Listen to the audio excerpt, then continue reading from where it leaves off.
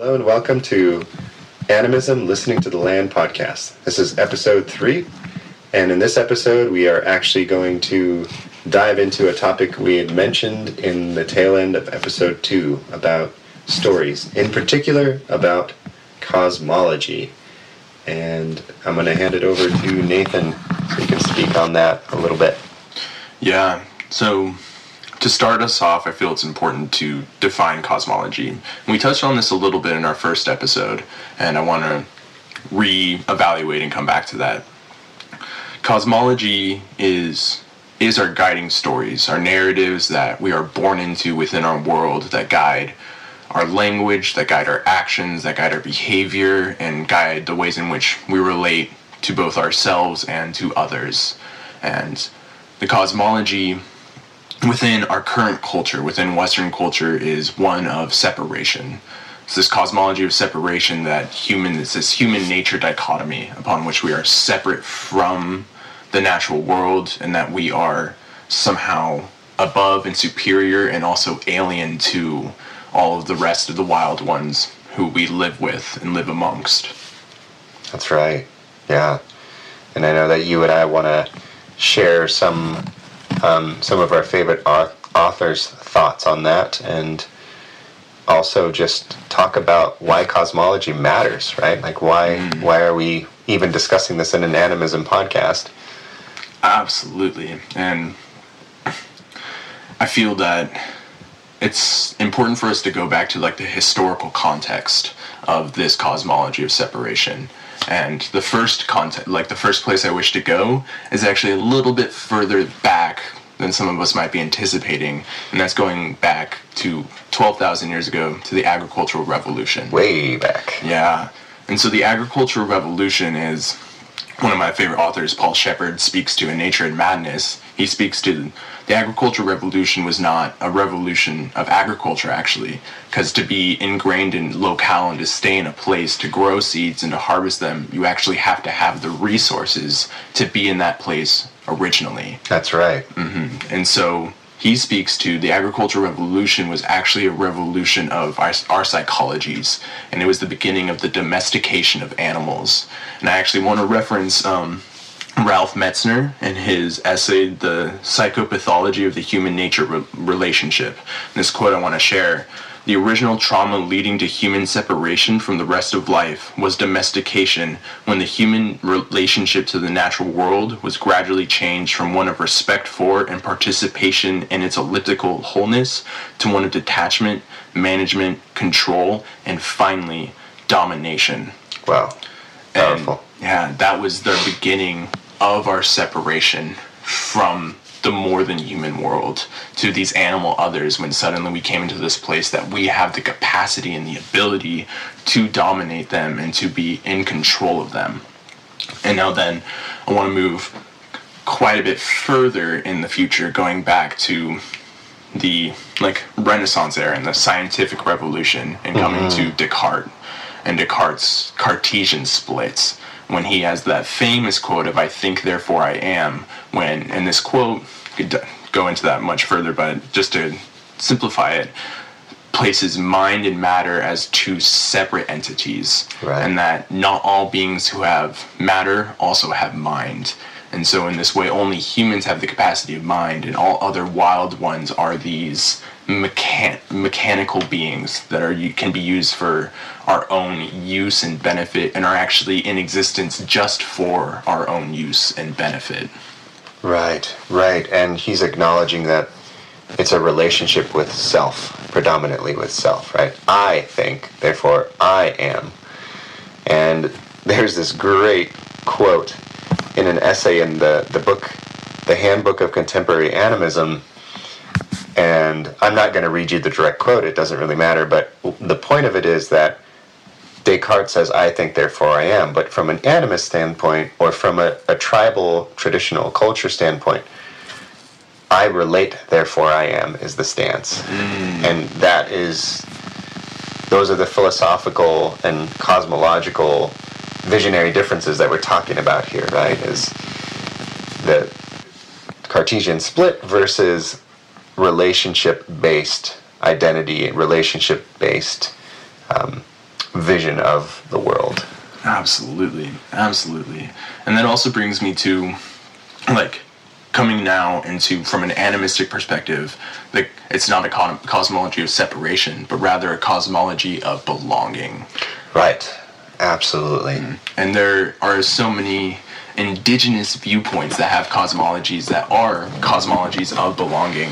And I also wish to reference that it's not foreign to Western philosophers for a cosmology of belonging, and specifically reference to Baruch Spinoza, who was a very much so shamed Western philosopher from the 16th century. And he came into this place, he actually idolized Descartes to a certain extent, because he idolized his rationality, the way he came to his conclusions in his process. But where he differs from Descartes was he didn't believe that, he did not agree with the conclusions that Descartes came to. Rather, the conclusions that he came to, using the same rationality Descartes used, was that mind and matter are two attributes of the same being. So all beings who have matter also have mind, and that these two attributes are attached to all. And he was actually, a little history on him, he was a Catholic priest from the Netherlands, and he was actually shamed by the church and declared as a heretic. Wow. And was shunned for many, many years, and like his work was not very well known until Arne Nice, the founder of Deep Ecology. And Arne Nice came into that work and discovered like this mind and matter are two attributes of the same beings, and that all beings who have matter also have mind. He came into Deep Ecology, and which the core process of that is that all beings have intrinsic value in and of themselves, whether or not that value is also valuable to humans. That value is just an existence based on their existence. Wonderful. I love that. Yeah, and I actually have something I want to share which talks directly to this. So there's a book called The Dance of the Four Winds by Alberto Villaldo, and it's a book that tells the story of his experience traveling in Peru and learning about shamanism. But, of course, shamanism in traditional cultures is rooted totally in place and in animistic experience of the world as a living place full of living beings. And it's all about relating to those beings and being in relationship to those beings. So there's this conversation he has with a professor at a university who's also a native Quechua man. And they're talking about the cosmology of Western civilization. And so here's some of the concepts, and it's just so beautifully concise. He says, the Western world, the civilized nations, what is called the first world cultures, rule the earth by the right of their economic and military strength, and the philosophical foundation of the Western culture is based on a religion that teaches of the fall from grace, original sin, and the exodus from the Garden of Eden. The concept is fundamental to the mythology of the West. It represents nature as hostile and man as corrupt. And he continues by saying, it is such a peculiar myth. The emphasis is not on man's relationship to his environment, to nature, to the garden, but man's relationship to himself as an outcast, fending for himself, becoming self-conscious in a hostile world. The Westerner has acceptance that this tradition has promoted this concept through art and literature and philosophy. And he says a little bit more down here. He says, you end up with an entirely different focus with the tradition of a culture is not founded on the fall from grace, where man was never banished from the Garden of Eden and lives close to nature, and nature is a manifestation of the divine. And he comes back around on the next page and he talks about the philosophers that you mentioned just now, right? He says that, look at the great Western philosophers of the 20th century, Nietzsche, Sartre, Camus, Beckett. These existentialists, brilliant reasoners, he tapped the side of his head, virtuosos of logic, but they begin with the premise that man is alone, a fugitive from nature. They never question this, but they go on logically to describe a philosophy based on the uniqueness and isolation of the individual in a universe indifferent or even hostile to man. The ultimate realization is despair. The ultimate solution is often self-destruction. But, the professor says, we were never banished from the garden, you see. The ground was never cursed on our account, as your Bible claims. Nature is not hostile to us. We are her caretakers. So in this conversation, they're acknowledging two different cosmologies that exist right now, right? Not just historically, but right now. This Western way of thinking is based on being exiles, on being cut off from our relationship to the natural world, on not belonging, on not having relationships with the world, and the world being hostile to us. And so all of our, even the most brilliant philosophers, already are saturated in those ideas, in that cosmology. And it's so important to acknowledge that and to realize that not all humans on this planet agree with that way of thinking. And those that are more animistic inherently don't. They actually believe the opposite. They believe they are still living in that abundant place of abundance and connection. Absolutely. And I also, like, within those quotes, one thing that I really want to bring into, and what you were just speaking to, like the saturation of this cosmology. And then there they spoke to not even questioning that cosmology. And I feel it's so important for us to think about the cosmologies that are guiding our lives, that are guiding our actions and our words and all of our relationships, in order to reevaluate the ways in which we relate, to reevaluate the ways in which we act and think and exist and be within this world. And to come back and to question them is the vital aspect of understanding cosmology. For like that cosmology that Descartes put forth with the Cartesian split that Nietzsche and all of these others were saturated in, that they just believed in, and that Western thought has believed so thoroughly for so long. It's a very dangerous cosmology, and it's not the only one. Right. There are so many different philosophies and cosmologies throughout the world, and we've given so much in this predominant, like, taker culture that we exist in within Western culture, that we believe like these philosophies are the grounded. They're the grounded ones upon which we are moving forward with.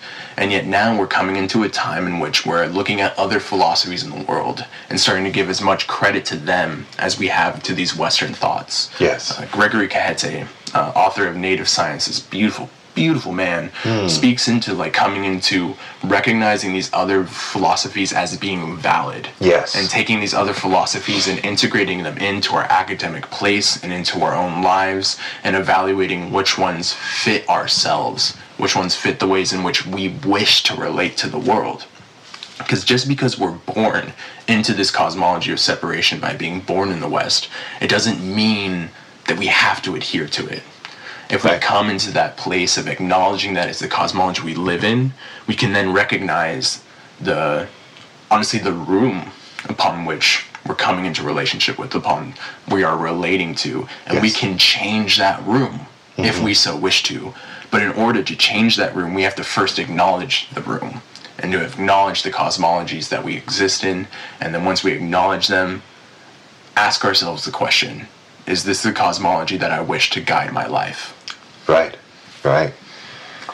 And it's also important to take an opportunity to acknowledge that these other stories that have existed were and are being destroyed by our culture, right? Like there's, our culture is so forcefully dominant in this world right now that a lot of these alternate cosmologies are disappearing. And so this is part of the activity of this podcast, is to acknowledge that, we live in a colonized world and we are part of the colonizing culture. And so we are inherently trying to take responsibility to some extent for that right now in this conversation, right now with you, the listener, and acknowledge that even right now as Nathan and I sit in this cabin and record this episode, we are on occupied native land. And there were and still are stories about this land that are very animate, that are very much acknowledging the relationships with the living beings here.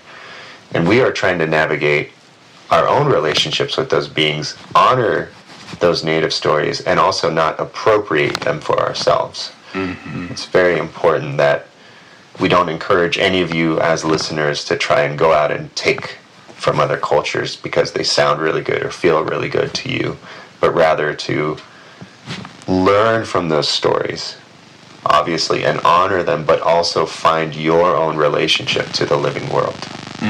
Yes, absolutely.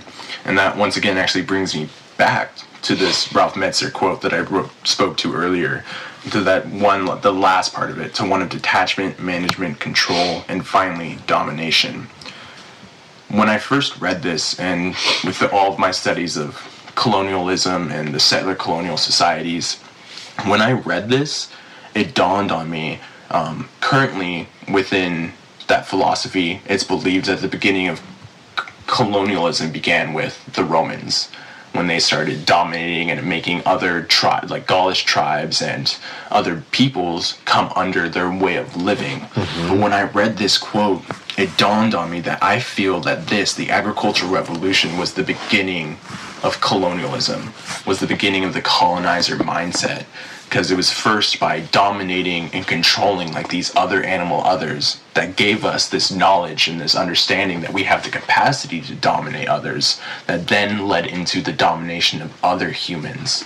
First, it was this domination of like these other wild ones, these other living ones, that then gave us the capacity of realizing, wait a minute, if I can dominate that cow to feed me and give me milk, then I can also dominate that human to build my home and to plant my gardens and to harvest my crop. Yes, yeah, absolutely. And I actually want to read something to acknowledge why it matters that we own cosmology, why it matters that we consciously change our relationship. And there's this beautiful sentence here in an article by Linda Hogan, who's one of the authors that we highly recommend. She wrote a book called Dwellings, and this is an essay by her called We Call It Tradition. Because for a lot of Native people, they don't call it animism. Animism is a construct. It's a word we created to describe a sort of relationship and a sort of way of seeing. But in most traditional cultures, it is their tradition to have animate relationships with the living world, right? But here's this beautiful sentence that sums up why. When once it was hearsay, he says, to take up the notion of the earth or the universe as alive, now it is necessity. We believe very strongly that now is the time for this to be a way to live, and it is necessary because our culture's cosmology is allowing us and causing us to literally destroy life. Yes, and that brings me into like that cosmology of this mind-matter separation, and viewing the rest of this world as mechanical beings for our own use, as being like this dangerous pathway. But then if we come into this cosmology of belonging, and that mind and matter are just two attributes of the same being, then we then have to acknowledge that all of the rights and social norms that we've given ourselves as humans also apply to all of the wild ones. Yes. And to all of the beings around us, which comes right back into deep ecology, that all beings have their own intrinsic value, and that all beings are born with natural born rights. And I also want to add that this isn't like a new thing.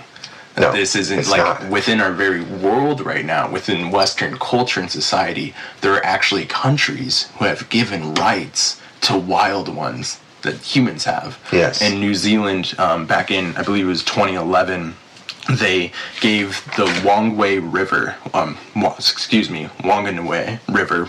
personhood. Yes. So is given like all of the rights to be, to live, to have clean waters, and all of that are now given to this river, and this river cannot be infringed upon. Their rights cannot be infringed upon, and if they are, it's punishable by law. And there are other countries that have this as well. Like there's Bolivia passed the law of Mother Nature in 2010, granting all of nature natural born rights. And that's wonderful. Yeah, that's amazing. Yeah, and what's interesting is like you said, this is not actually new. And when you look at traditional cultures all over the world, this was the way they lived. each culture had their own specific ways of doing that, and they may have had different relationships with different beings, different rivers, winds, clouds, and those were not all the same, but they did acknowledge them, and they did have active relationships with them, and they did acknowledge personhood in many, many wild beings. Personhood far beyond the reach of how Western civilized culture sees the living world, the natural world, because we're still fighting this holdover of thinking where most of the world is dead. And if it's not dead, it's barely alive, and it's only alive enough to be used. Absolutely.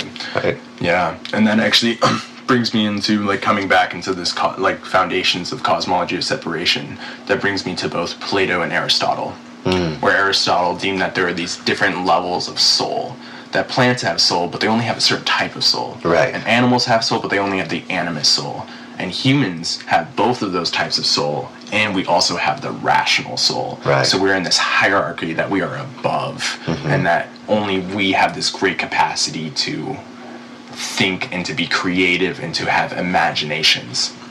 And now coming back to like indigenous cultures and their cosmologies and this attachment into like the traditions, like Linda Hogan was saying with those animate relations, you can see it and feel it within their stories. Yes. And especially if you look at their creation stories. Within Western culture, our creation stories are purely centered around humans.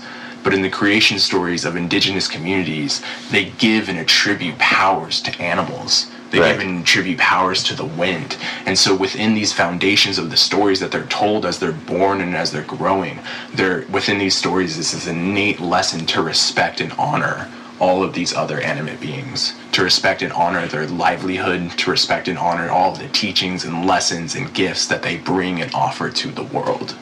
Yeah, that's powerful. And I really encourage all of you listeners to seek out and listen to creation stories from other cultures. I was very, very lucky to actually hear part of the creation chant of the Hawaiian people and be able to read a version that actually translated it into English. And what I was really struck by, first of all, it was incredibly beautiful and moving. And also I was very struck by how it didn't rush as quickly as possible to humans. And it's really interesting how in our creation story, there's kind of a rush to get to this was created, that was created, and then there was humans.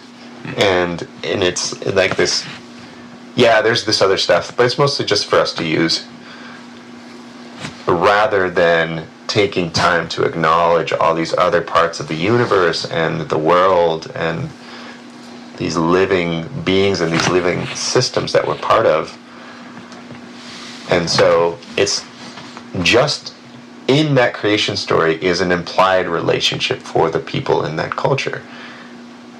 They take more time to acknowledge that the world is alive and that those relationships need to be acknowledged and tended to in an active way, in an honoring way, rather than in a, sure, fish are alive, but they're only alive enough for me to eat them or sell them or commodify them, rather than making space to really honor them as living beings with their own values, their own living experiences, their own rich inner worlds and relationships. Yes. And actually, I'm feeling called to share a personal cosmology, personal story, just to give examples and ways we can shift our own stories that we tell ourselves to come into deeper relationship with these other than human beings. So I grew up in Northern California, where a tree species that lived in that space was the ponderosa pine. And in the land that I was born and raised in, we had this prominent, beautiful, mature, like second growth ponderosa pine right in our front yard. And they had grown without much competition, and they actually had like limbs that were low to the earth and like went all the way up to the top. Wow. And I remember being little and just being like awestruck by this tree, by this wonderful tree. And I remember trying so hard. Once a good friend of mine climbed her all the way to the top, and I was like awestruck, like, wait, what? Oh, okay. Wow. And so I would try and climb her, and at the time, like, I was a little too little and didn't quite have the arm strength to be able to pull myself up. But over time, like, I would continue to try again and try again and try again until the day came where I finally could do it, and I could pull myself up onto that first limb. And then I climbed her all the way to the top, and like had this incredible, beautiful view that she gifted me, and as she embraced me and allowed me to come up into her arms. Now, as the years passed, my relationship to her grew distant and became one more of her as a symbol rather than her as a being. Yes. And when I was a senior in high school, my parents began to speak about cutting her down and taking her away. Oh, wow. And at first I was like, why would you do that? She's so beautiful. Like, why would you take her away? Why would you take away her life? And as time passed, I began to become more adamant about, no, you can't do this. You cannot do this. And then when they were still like, we're still going to do it, I was like, okay, but at least delay the appointment. Delay the limbers and cutters coming to take her so that we can continue to have conversations about this. Now, as when I was a senior in high school, it was close enough to my high school to be able to walk. I was fortunate that I could walk to and from school. And there was this one day in November of 2014 where I walked home, and I crested the hill of my street and came up into view of my property, and she was gone. And there was just a stump there. And all of a sudden, I just collapsed upon the earth and started crying and weeping and weeping. And I didn't understand it. Wow. It's like, this is just a tree. Like, why am I so torn up about this? Why am I grieving so much for this tree? I wouldn't be grieving this much for this tree if they were just a symbol. Right. And then that's when it hit me. Like, this was a being who had their own sovereignty, Yes. their own will, their own volition, their own life, and they were stripped just because they were a little too difficult to manage, just because they were a little too difficult and made things hard and added extra chores to the list of cleaning up her needles. Yeah. Now, fast forward a year. Well, actually bring it back for a moment. It was when that she was gone and taken. It was right then and there that I made the decision that I wasn't going to go to college, that I wasn't going to go down the 4-year track that all of my peers were going down, and that I needed to take some time for myself to figure out what was going on inside for me, to figure out why I was so depressed and so in so much pain that she was taken. And in that time, several months later, all of a sudden, this book came into my hands, gifted me by my teacher, where the main character in the book, Journey of Socrates, was practicing all of these survival and wilderness skills. And I was like awestruck by his deep relationship with nature. And so I went on an internet search and just searched. It's like, are there any places that teach these skills here in Washington? A few weeks later, came up and visited. Made the decision to come to this school, and then came in through the program, gained this like deep heartfelt relationship to all of the wild ones. At the end of the year, went through some rites of passage, and one of the rites of passage I went through was in a place where ponderosa pines were present. And as I went on this final trek of this rites of passage, I looked out into the landscape, and they're just shining on the horizon where the sun was hitting them just right, where everyone else was silhouetted in dark, was a lone ponderosa pine shining red on the horizon. And as I made this walk and I saw that tree, I remembered Grandmother Ponderosa. Wow. And I could feel her presence behind me as I went through this walk. And then it hit me. That tree, Grandmother Ponderosa, she gave her life so that I could come back into deep rapport and connection with the wild ones.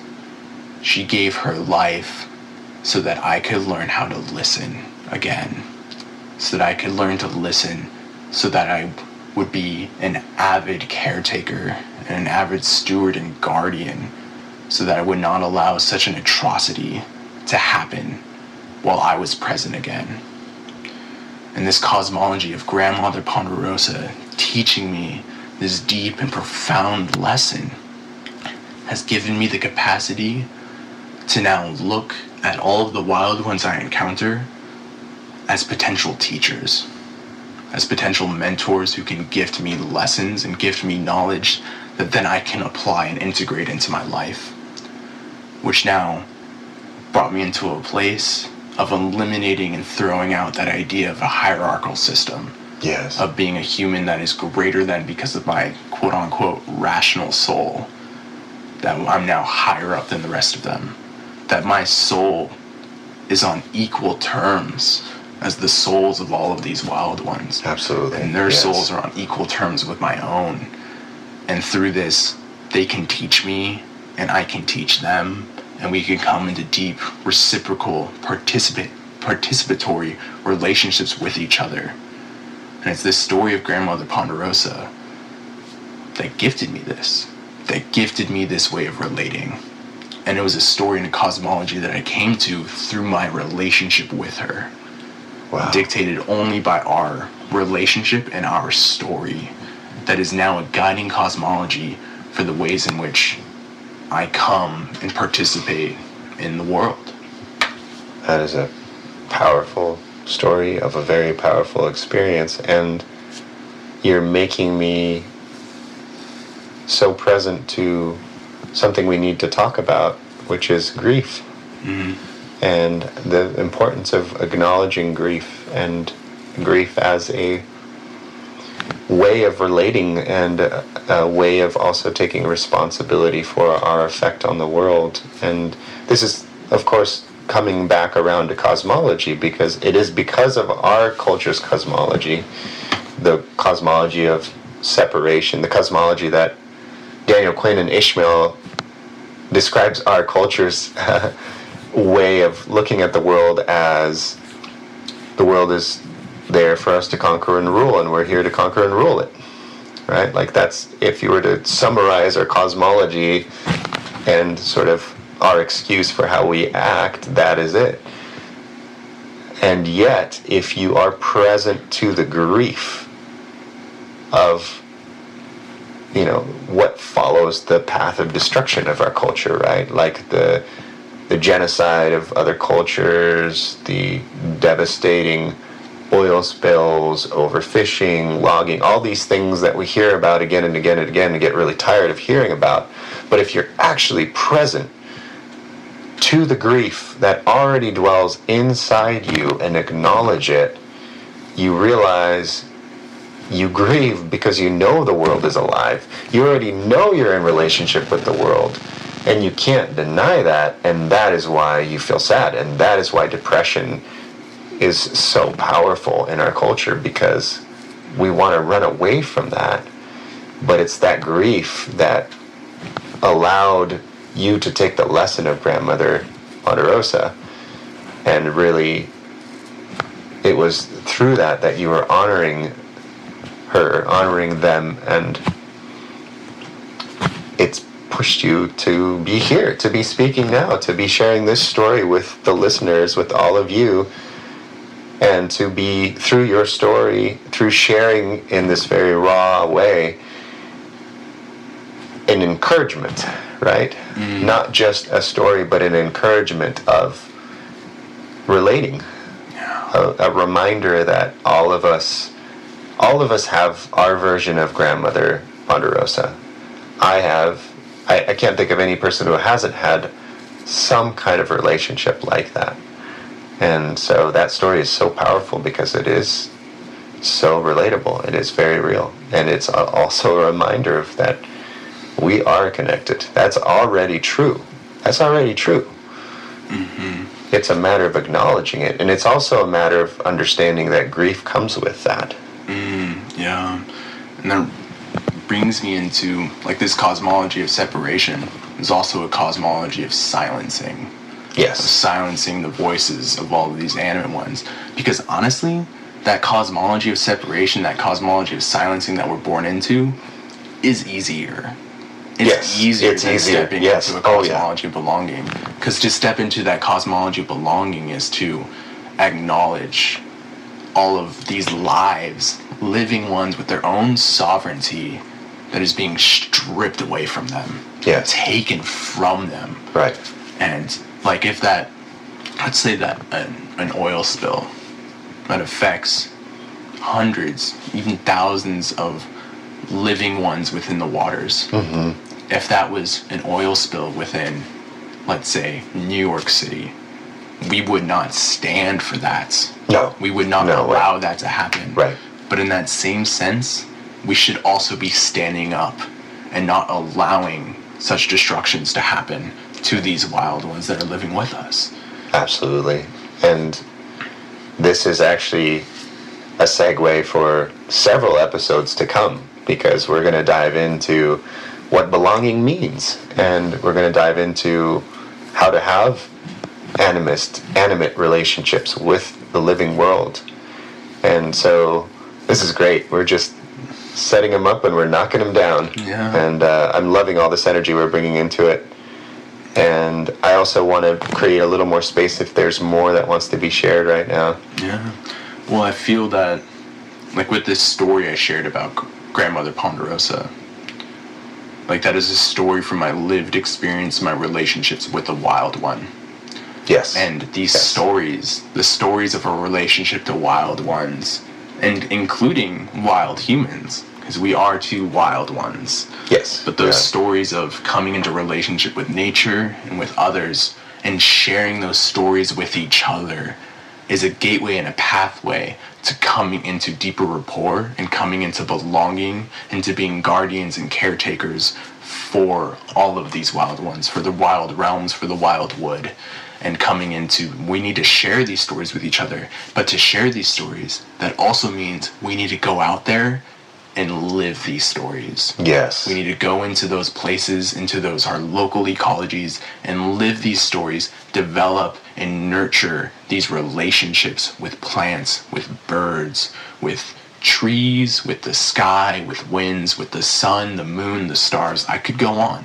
Yes. But coming into those relationships, living those stories, integrating those stories within ourselves, and then breathing life into them, verbalizing them with other humans, and also verbalizing them with the wild ones, telling our stories of deep relationship with the wild ones and humans. Yes. And the more we speak to these stories, the more we give life to them, and the more we live them, the better caretakers we will be.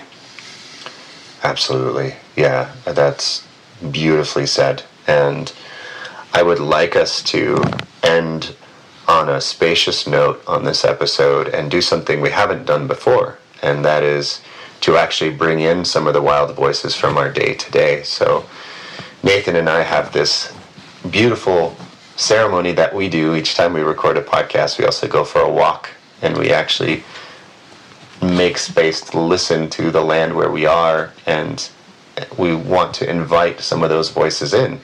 And so as a way to wrap this episode up, we want to take a moment to acknowledge the beings that we spent time with today. And one of those beings is the Salish Sea, and we got to stand in front of the Salish Sea with the wind blowing the waves into the shore.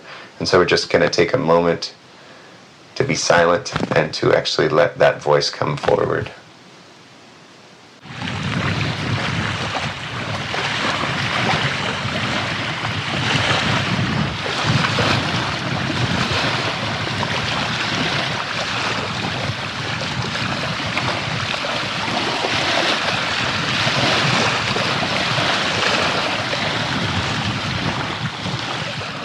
All enjoyed listening to one of the voices of the land where we walked today and where we recorded this podcast. And I also want to acknowledge some of the other beings that held us and supported us today, including a beautiful madrona tree, and some Pacific wrens, and some beautiful mossy forest floors, and many other beings, too numerous to name, but all playing their part. And we just really want to encourage all of you also to take a moment and acknowledge the wild beings you're in relationship with every day. Yeah. So I wish to ask of y'all to go into the land and to live some stories with some wild ones.